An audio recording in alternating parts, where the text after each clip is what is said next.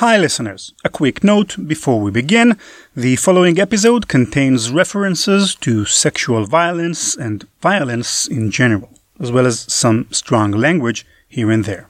Not too much, but still, it's there.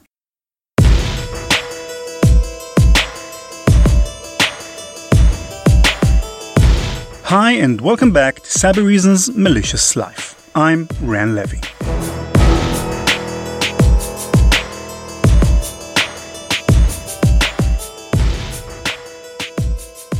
In 2012, while living his best life in Belize as a hypersexual, drug enthusiast, gun-tooting paranoid, just before the double murder, rape, tax evasion, fraud, and money laundering allegations, John David McAfee, genius tech entrepreneur and millionaire, sold the rights to his life's story to Impact Media, an innovative production company based in Canada.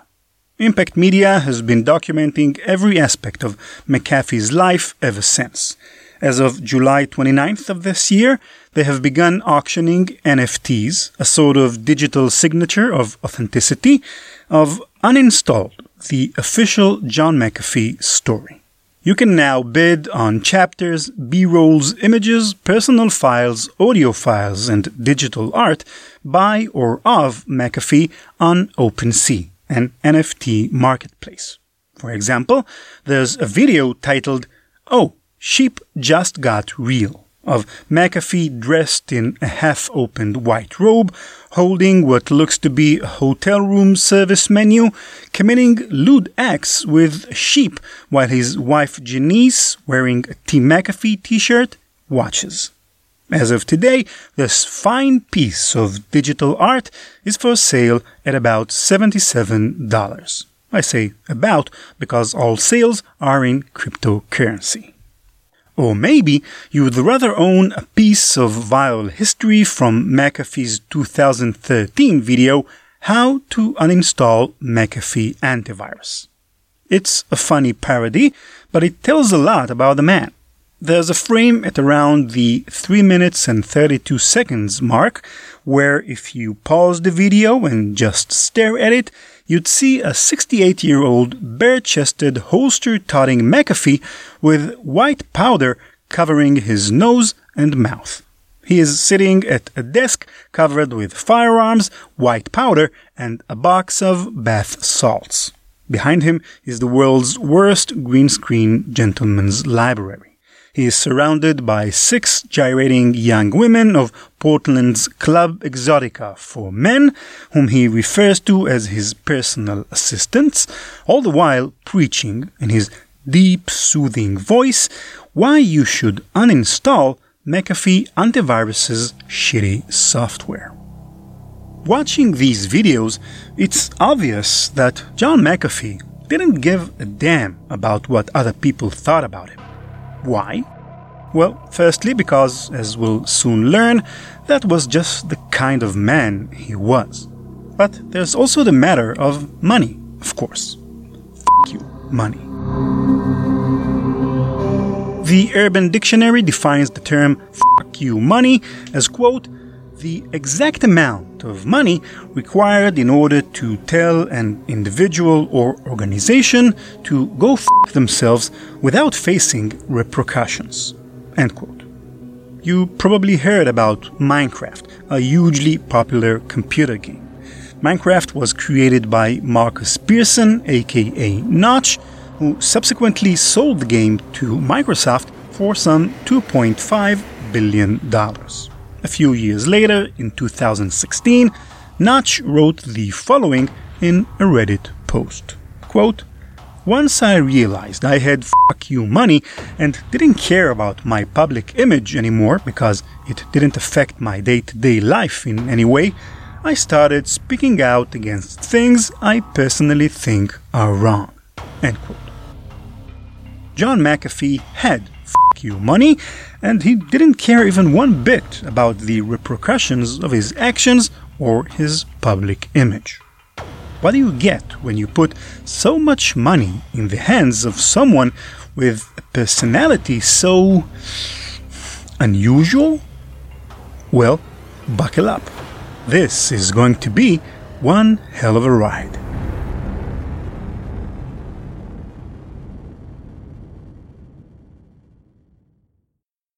John McAfee was born in the UK in 1945 to a British mother and an American father. He describes his father as an extremely unhappy man who drowned his sorrows in copious amounts of alcohol and random violent beatings of John and his mother. When he was 15 years old, a few years after moving to Virginia, his father committed suicide. In a 2012 interview with Joshua Davis of Wired, McAfee contemplated his father's ongoing presence in his life, saying, quote, "Every day I wake up with him. Every relationship I have, he's by my side. Every mistrust, he is the negotiator of that mistrust. So my life is f***ed." End quote. While studying for a degree in mathematics at college, McAfee worked as a door-to-door magazine salesman. He used to knock on people's doors and tell them they've won a 1-year free subscription to a magazine. All they had to do was pay for shipping and handling. McAfee admits to making a small fortune off this venture while still in school. 10 years later, he would be one of the first tech entrepreneurs to use the very same tactic in selling people on McAfee antivirus software, giving out the software for free, a novel business practice in the late 80s, while charging a license fee for services such as tech support or upgrades. After college, he got married, had a daughter, and then divorced. He also did a few short stints as a programmer, operating system architect, and director of engineering for prominent employers such as GE, NASA, Univac, Onyx, and Xerox. But mostly, he spent the next 10 years accumulating vast knowledge in computing and narcotics. McAfee lost his first job out of school for buying marijuana. He later left a position with Missouri Pacific Railroad after snorting an entire bag of DMT, an hallucinogenic drug, in his office and developing such a bad case of paranoia that he thought his co-workers were out to get him. He then ran outside and hid for hours behind a dumpster, never to return. He also sold drugs to his colleagues and subordinates in various companies. The 80s marked the rise of microcomputers such as the Apple II, Commodore PET, Amiga 1000, and many others. Computers, which until then were only available to military, academic, and business organizations, suddenly became accessible to the greater public. Lots of people became interested in programming, and many of them figured out independently how to write self-replicating programs, that is, computer viruses. The first virus for a personal microcomputer was the Elk cloner for the Apple II, written in 1982. It took 4 more years for the first IBM PC virus to make an appearance. It was the Pakistani Brain virus, created by 2 brothers, Basit and Amjad, who ran a computer store in Lahore, Pakistan. It was designed to spread via floppy disks. Once inserted into the floppy drive, the brain virus would display a message, quote, "Welcome to the dungeon. 1986, Basit and Amjad, Brain Computer Services," end quote, followed by their address and 3 phone numbers. Yeah, virus authors were a bit naive back then. Brain was a huge success in terms of its virality. It is said to have infected about 100,000 computers worldwide within a year. Not bad, considering that the internet wasn't yet available to the public and sharing of software and data was mostly done via Snickernet, that is, kids wearing Snickers swapping pirated software on floppy disks. In 1986, John McAfee came across the Brain virus. Curious, he read the virus's code and quickly realized the source of its power. The virus was a self-replicating program, a foreign and highly unusual concept to most programmers back then, and even to most modern developers. This idea both terrified and fascinated McAfee. In it, he saw an international threat and a grand business opportunity. So he decided to seize the rare opportunity and created the first commercial antivirus software. We don't have a lot of information about that particular software, but it is very likely that McAfee used the same technique used by almost all other antivirus programs created back then: signature matching. Basically, the antivirus software would keep a database of signatures, snippets of code taken from all known viruses found in the wild, and scan the computer for code matching any of these signatures. A simple yet effective way to detect already known viruses, as long as there weren't too many of them, naturally. With buckets of charisma and an ability to break down complex concepts to an easy-to-understand sales speech, he booked interviews with every media outlet that would have him and went on tour to sell his cure for the virus. It was a little bit of a roadshow. In a TV interview snippet from 1988, McAfee informed the yet unaware population that, quote, "I see infections of small companies where every computer has become infected and the company is near collapse from financial loss. We're seeing a new virus arrive on the scene at the rate of about one a month now. Most of the new viruses are worse than the old viruses because they are more subtle, more sophisticated, and they cause a great deal more damage." End quote. And it worked. Within 5 years, half of Fortune 100 companies had installed McAfee antivirus software on their computers. By 1990, McAfee Associates was making $5 million a year in revenue with hardly any overhead expenses. McAfee even went on to write a book by the name, quote, "Computer Viruses, Worms, Data Diddlers, Killer Programs, and Other Threats to Your System." The early 1990s saw a dramatic rise in the number of new viruses and sparked bouts of panic in the public, mostly fueled by exaggerated reports in the media by reporters who themselves knew very little about the novel phenomena.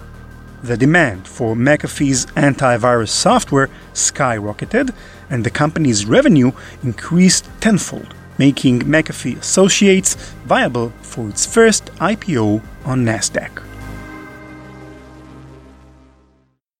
For 7 years, he led the small army of McAfee Associates. They worked around the clock, slept under their desks, and inhaled drugs. Andrea Nation, an executive of McAfee Associates at the time, recounts in the 2016 Showtime documentary Gringo, The Dangerous Life of John McAfee, that, quote, "It was a crazy culture. 3 of the women were supposedly witches, and they would sit in the conference room and have a little chant. They had a group called Little Foxes, where they would give points for having sex in different spots in the office. John being this free spirit that made the culture of the company. He was not the typical suit and tie guy." End quote. McAfee wasn't pleased with how things in the company changed following the IPO.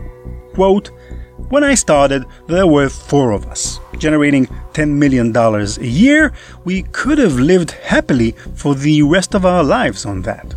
Once I went public, I had 1,000 bosses, investors, FTC, SEC, all my time in meetings and interviews. I used to spend time taking apart viruses. Now I was an accountant." End quote. And so, in 1993, McAfee stepped down from the CEO position and became the Chief Technology Officer before leaving the company for good, selling his shares and the rights to his name for $100 million.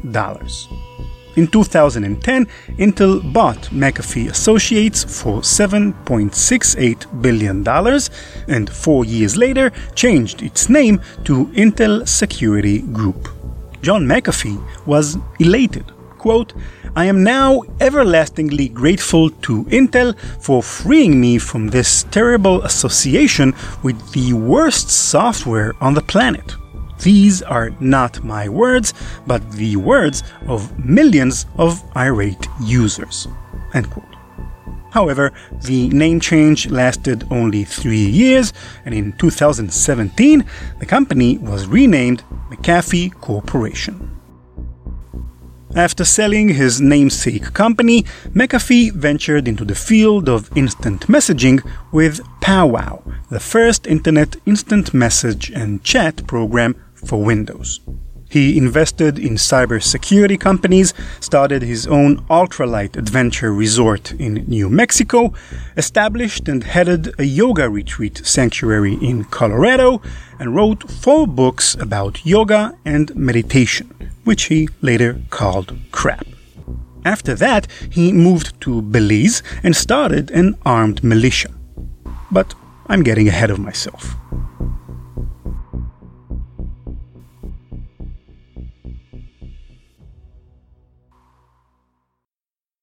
The McAfee Sky Gypsies, an ultralight adventure tourism company, was established in rural New Mexico.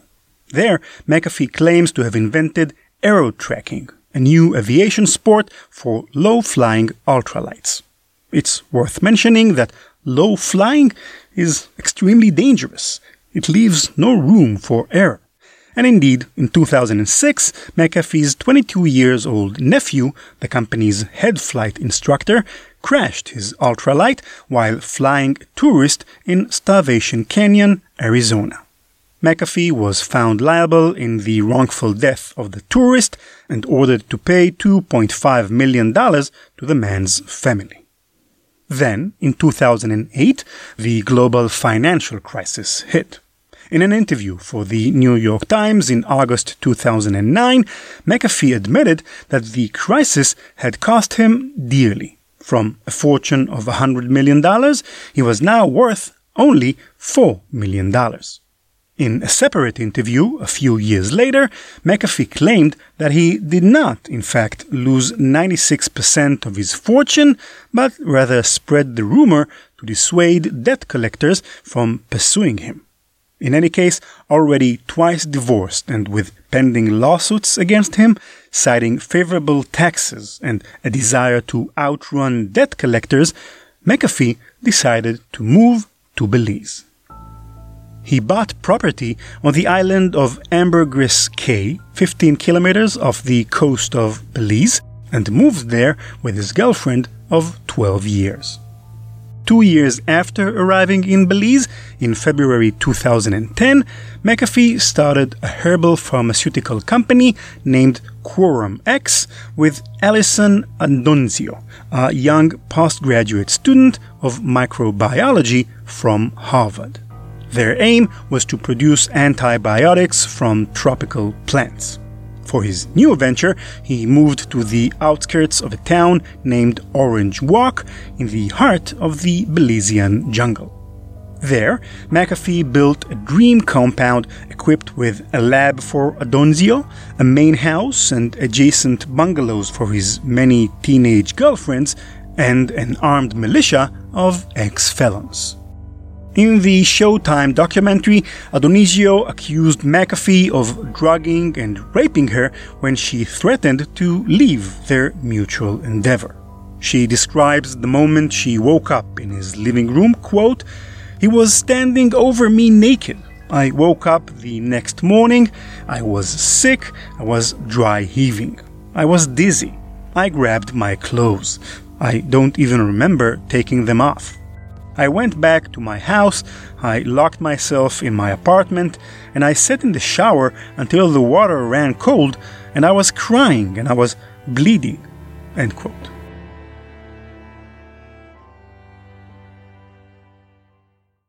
She said that during the time she spent on the compound, he behaved irrationally, was upset with the slow pace of the research process, and at some point informed her that they are being watched by spies from pharmaceutical giants such as Glasgow and Bayer, which were hiding in the jungle across the river from the compound. Adonisio's friends had to extract her from the compound and hide her until her flight back to the US. Davis, the Wired journalist I mentioned earlier, was working on a series of interviews with McAfee and visited the compound several times. He later admitted in an interview with ABC News that he was afraid for his life while on the compound. He described McAfee as being heavily armed all the time and suffering from random breaks from reality. Quote, "With the gun still to his head, he starts pulling the trigger incessantly. I can do this all day long," he says to the sound of the hammer clicking. "I can do this 1,000 times, 10,000 times. Nothing will ever happen. Why? Because you have missed something. You are operating on an assumption about reality that is wrong." End quote. McAfee, ever the media prankster, tweeted about his meetings with Davis. Quote, "Joshua was the most gullible and naive man I had ever met." End quote. The compound, according to Davis, was run by armed bodyguards and the harem of at least 5 teenage girls at a time, whom McAfee confessed to having hours and sometimes day-long sex sessions with after inhaling so-called bath salts, a synthetic drug similar to cocaine. Bath salts are known for promoting erratic and sometimes violent behavior, hallucinations, paranoia, panic attacks, delusions, and increased sexual drive. McAfee called it his quote-unquote super perv powder. People usually swallow, snort, smoke, or inject bath salts. McAfee, which was suspected of manufacturing the drug, preferred rectal insertion. At some point in his 4-year stint in Belize, McAfee decided to raid the neighboring town of Carmelita, population 1,600, of the local drug cartel, which his girlfriend convinced him ran it. Since Carmelita was too small to have its own police station, McAfee took it upon himself to arm the neighboring town's police force with M16s, new uniforms, pepper spray, batons, and stun guns. After realizing this was not enough, he also trained 23 ex-felons to serve as the Carmelita Security Force, which he became head of. The people of Carmelita said he walked around John Wayne style with a gun strapped to his chest, demanding small-time criminals to reform or else. He also instituted an 8 p.m. curfew. On Monday, April 13th, 2012, at 4:15 a.m., while McAfee was in bed with his teenage girlfriend, dozens of men wearing camouflage uniforms and armed with submachine guns stormed his compound, forcing everybody out of their bungalows. That was the GSU, Gang Suppression Unit, an elite Belizean police force in charge of dismantling crime organizations. According to Davis, McAfee was slammed against the wall and handcuffed after being told he was detained on suspicion of producing methamphetamine. To that, McAfee answered, quote, "That's a startling hypothesis, sir, because I haven't sold drugs since 1983." End quote. After hours of searching the compound for meth manufacturing facilities and illegal firearms, McAfee, who claims he was left handcuffed for 14 hours in the sun, was taken to jail for one night and later released without charge. According to McAfee, the real reason behind the raid was his lack of enthusiasm in paying bribes to local politicians. Quote, "I was there for a year and the local politician sent a representative and asked for $2 million for a campaign donation. I said no. 2 weeks later, they raided my compound." End quote. In a subsequent video, which he posted on YouTube, he also refers to the GSU as, quote, "the death squad," and its members as, quote, "uneducated idiots hell-bent on executing gang members instead of arresting them," end quote.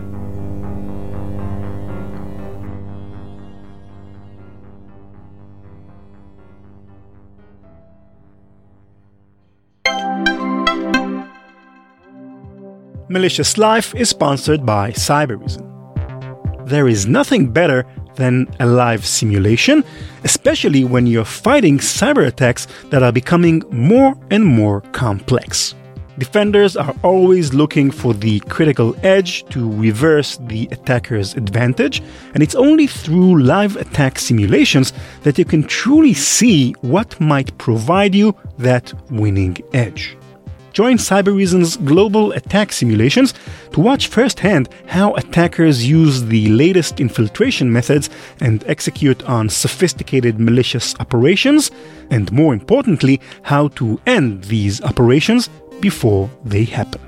Reserve your spot today at cybereason.com/attacksim.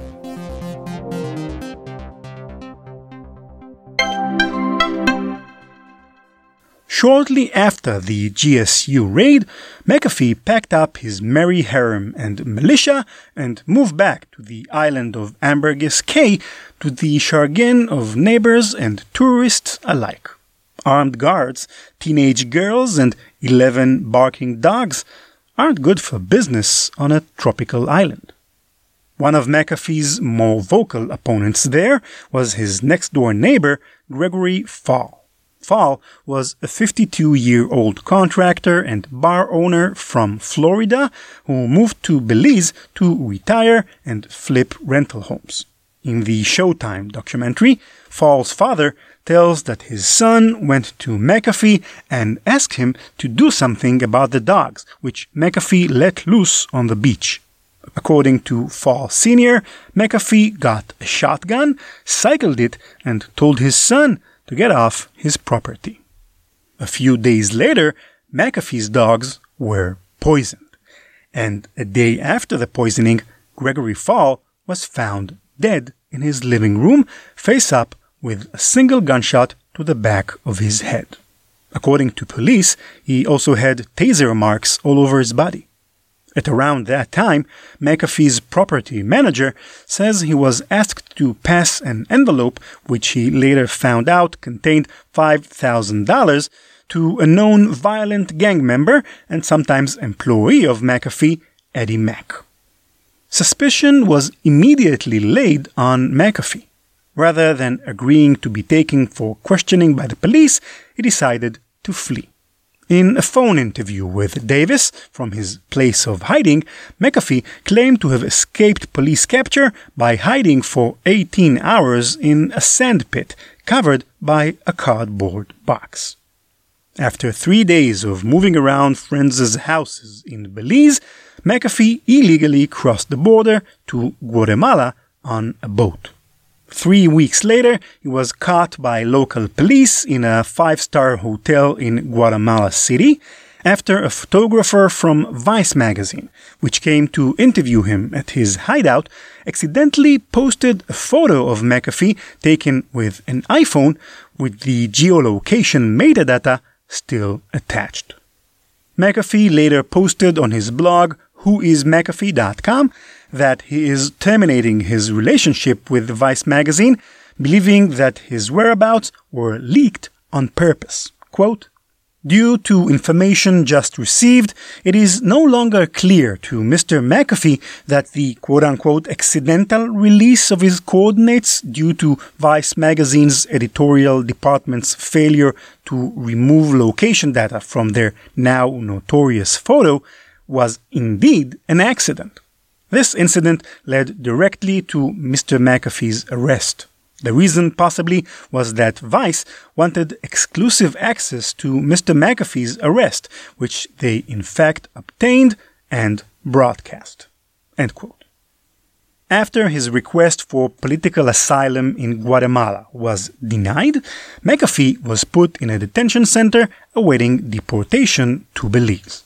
Forever a fan of theatrics, McAfee faked a heart attack and was taken to a hospital for treatment, with that buying more time for his lawyer to file a series of appeals that ultimately prevented his deportation to Belize, thus hastening the decision to send him back to the United States.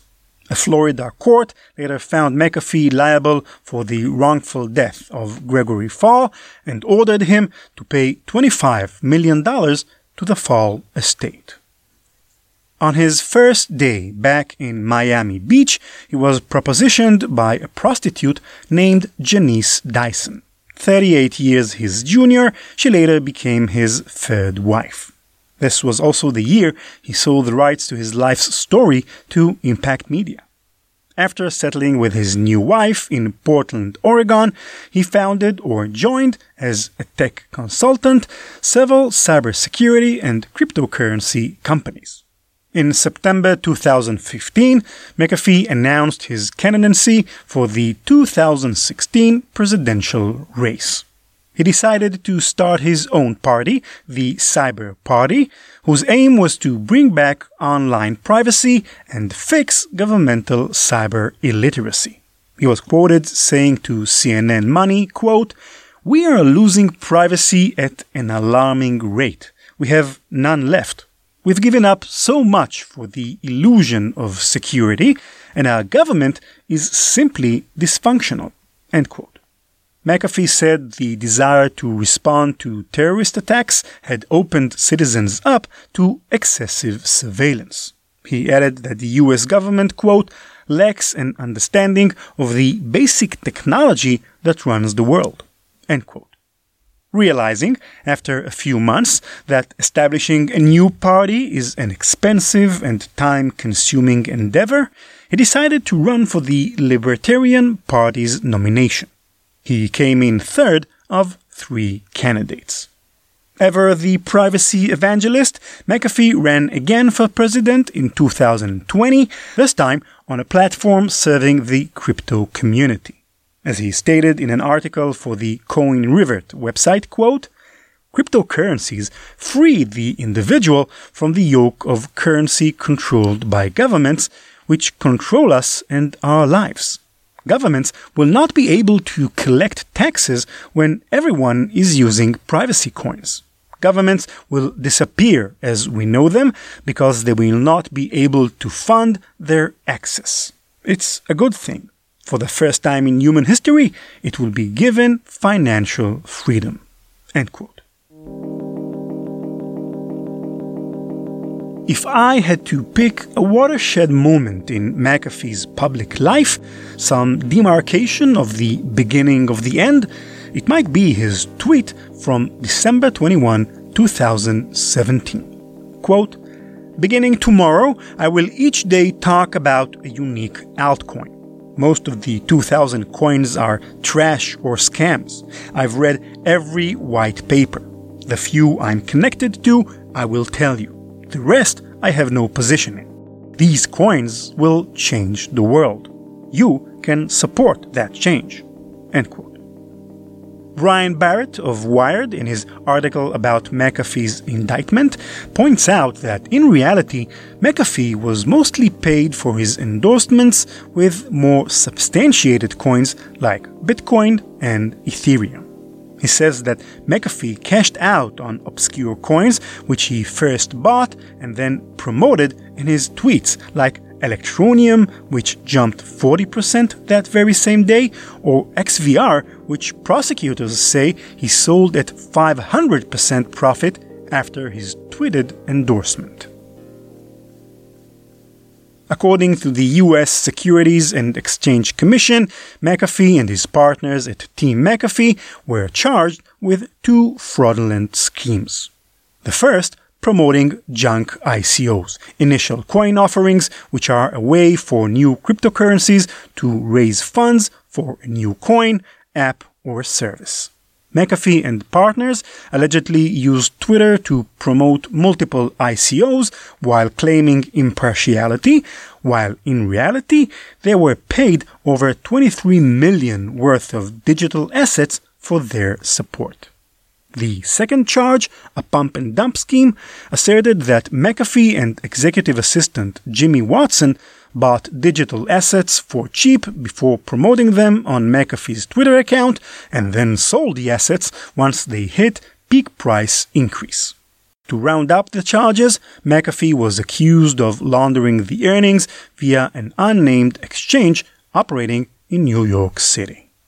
Sometime later, a grand jury convened in Tennessee to lay down charges against him, his wife, and several members of his presidential campaign on various accounts of tax fraud. Thus, in January 2019, he boarded a mega yacht with his wife and several bodyguards and sailed to the murky safety of international waters. Mind you, he kept up his campaign for president from exile, only dropping out in March 2020 after being charged with investment fraud and money laundering. Plus, he had not been living in the US for over a year by then. McAfee sailed around the world for almost 2 years before being arrested in October 2020 at Barcelona's airport. He was then jailed for 8 months, awaiting a Spanish court ruling regarding an extradition request from the United States. The DOJ says that, quote, between the years 2014 and 2018, he earned millions in income from promoting cryptocurrencies, consulting work, speaking engagements, and selling the rights to his life story for a documentary for which he failed to file tax returns. End quote. From his Spanish prison, McAfee tweeted that the allegations were overblown and that his tweeted coin endorsement came in good faith. He added that he lost money from the crash of some of the coins he promoted as he was paid in the said currency. He also claimed on Twitter that he had not filed a tax return since 2010, boasting, quote, I have not filed a tax return for 8 years. Why? 1. Taxation is illegal. 2. I paid tens of millions already and received jack shit in services. 3. I'm done making money. I live off of cash from McAfee Incorporated. My net income is negative, but I am a prime target for the IRS. Here I am. End quote. On the 23rd of June 2021, the Spanish National Court authorized his extradition. According to his lawyer, McAfee hanged himself on that same day, fearing a sentence of over 30 years in prison if convicted in an American court.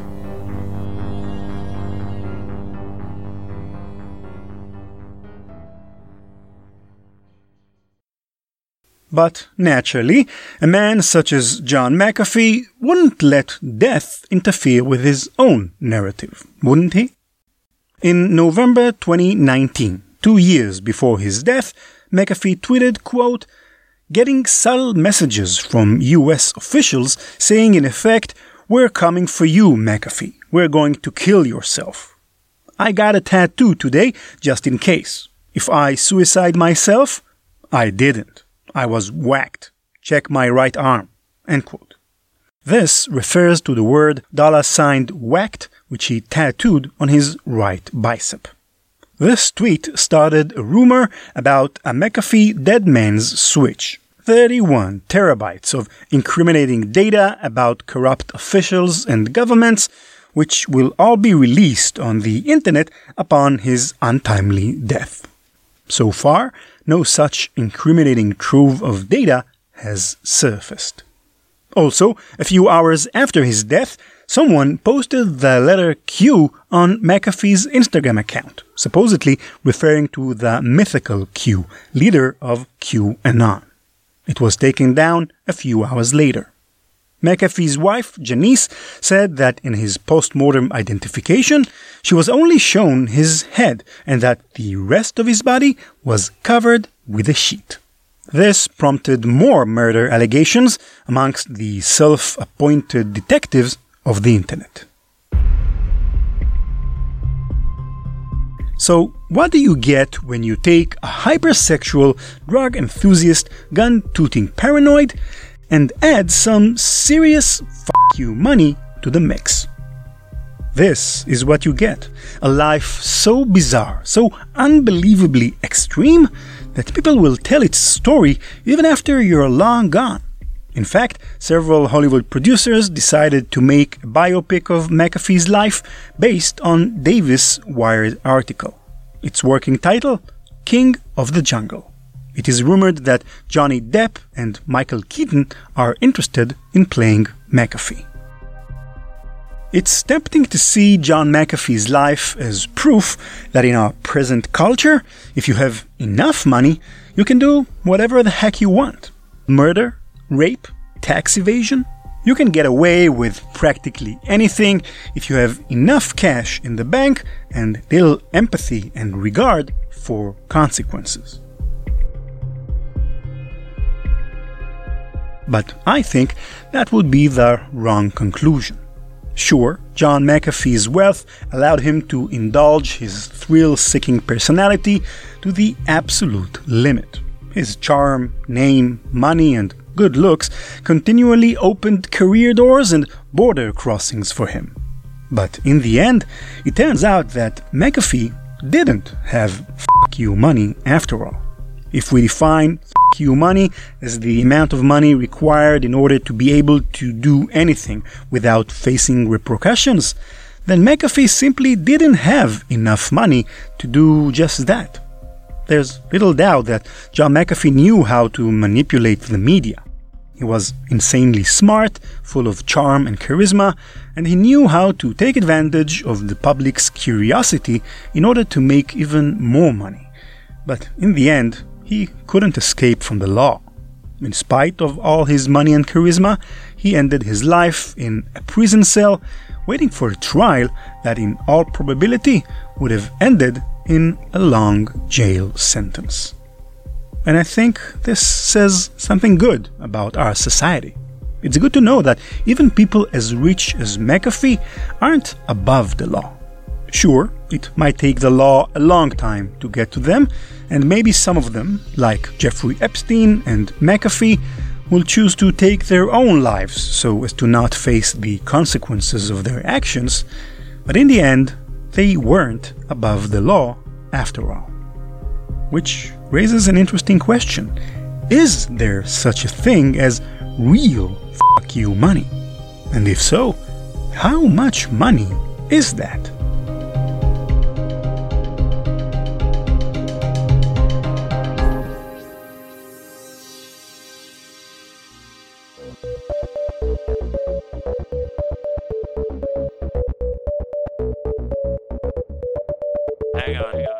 That's it for this episode. Thank you for listening. A week or so ago, I tweeted the following tweet. Quote, "Serious question. Many professions have symbols. Law, blind lady with scales, medicine, a serpent, etc. Cybersecurity is here to stay. What should be its symbol, you think?" End quote. The idea for the question came to me, like most of my ideas actually, while I was jogging in DC's National Mall. The mall is packed with monuments and sculptures, and naturally symbols of all sorts, which got me thinking. We don't have an official symbol for the cybersecurity profession, as far as I'm aware of anyway. So let's think of one. I mean, even barbers have their own professional symbol, the striped helix you can often see hanging above the barber shops. So why not cybersecurity professionals? In response, Nick Bowen wrote, quote, "That's a really interesting thought. Something different from the usual padlock, hooded guy, and the Guy Fawkes mask would be good.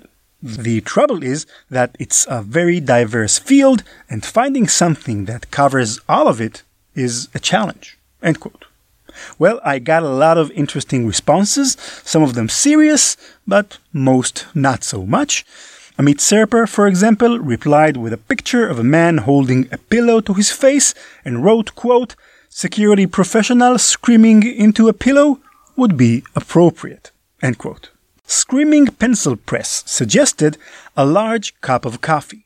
I replied that I think that symbol might be already reserved for software development in general, and Screaming tweeted that he can't think of a good symbol for underfunding. User from IMCG had an interesting suggestion: a triangle surrounded by an Ouroboros, a serpent with its tail in its mouth. He wrote, quote, "Triangle to represent how many things, such as CIA, are a triad in InfoSec, Ouroboros to represent how anything you do wrong, don't do, or don't do right will come around to bite you in the butt later." End quote. Kylie Megatron from Spokane in Washington replied with a gif of Kung Fury on a skateboard. Interesting that you chose that one, Kylie. I was sure you'd post a picture of Hackerman. Ihogan OB suggested a glass of scotch or some other dark alcohol, and Scared of the Darknet from Pennsylvania replied with a drawing of the White Spy and Black Spy from the Spy vs. Spy comic strip trying to stab each other, surrounded with the words, "Trust no one." Very fitting, I think. Lastly, Yakir Magriso suggested, quote, "Black and white chess knights as they are predictable and unpredictable at the same time." End quote. My own suggestion, by the way, was an ASCII version of the famous Skull and Bones pirate flag. I think it was kind of fun coming up with different symbols for cybersecurity, so I'll post the same question again on Twitter this week, and if you have any other fun and interesting ideas, reply to that tweet, and I'll describe the best ideas on our next episode. Malicious Life is produced by PI Media. Nate Nilsson is our senior producer. Benor Habari does the sound design. Our website is malicious.life, and you can follow us on @maliciouslife or me at @ranlevi. That's RANLEVI. Thanks to Cybereason for underwriting the podcast. Learn more at cybereason.com. Bye-bye.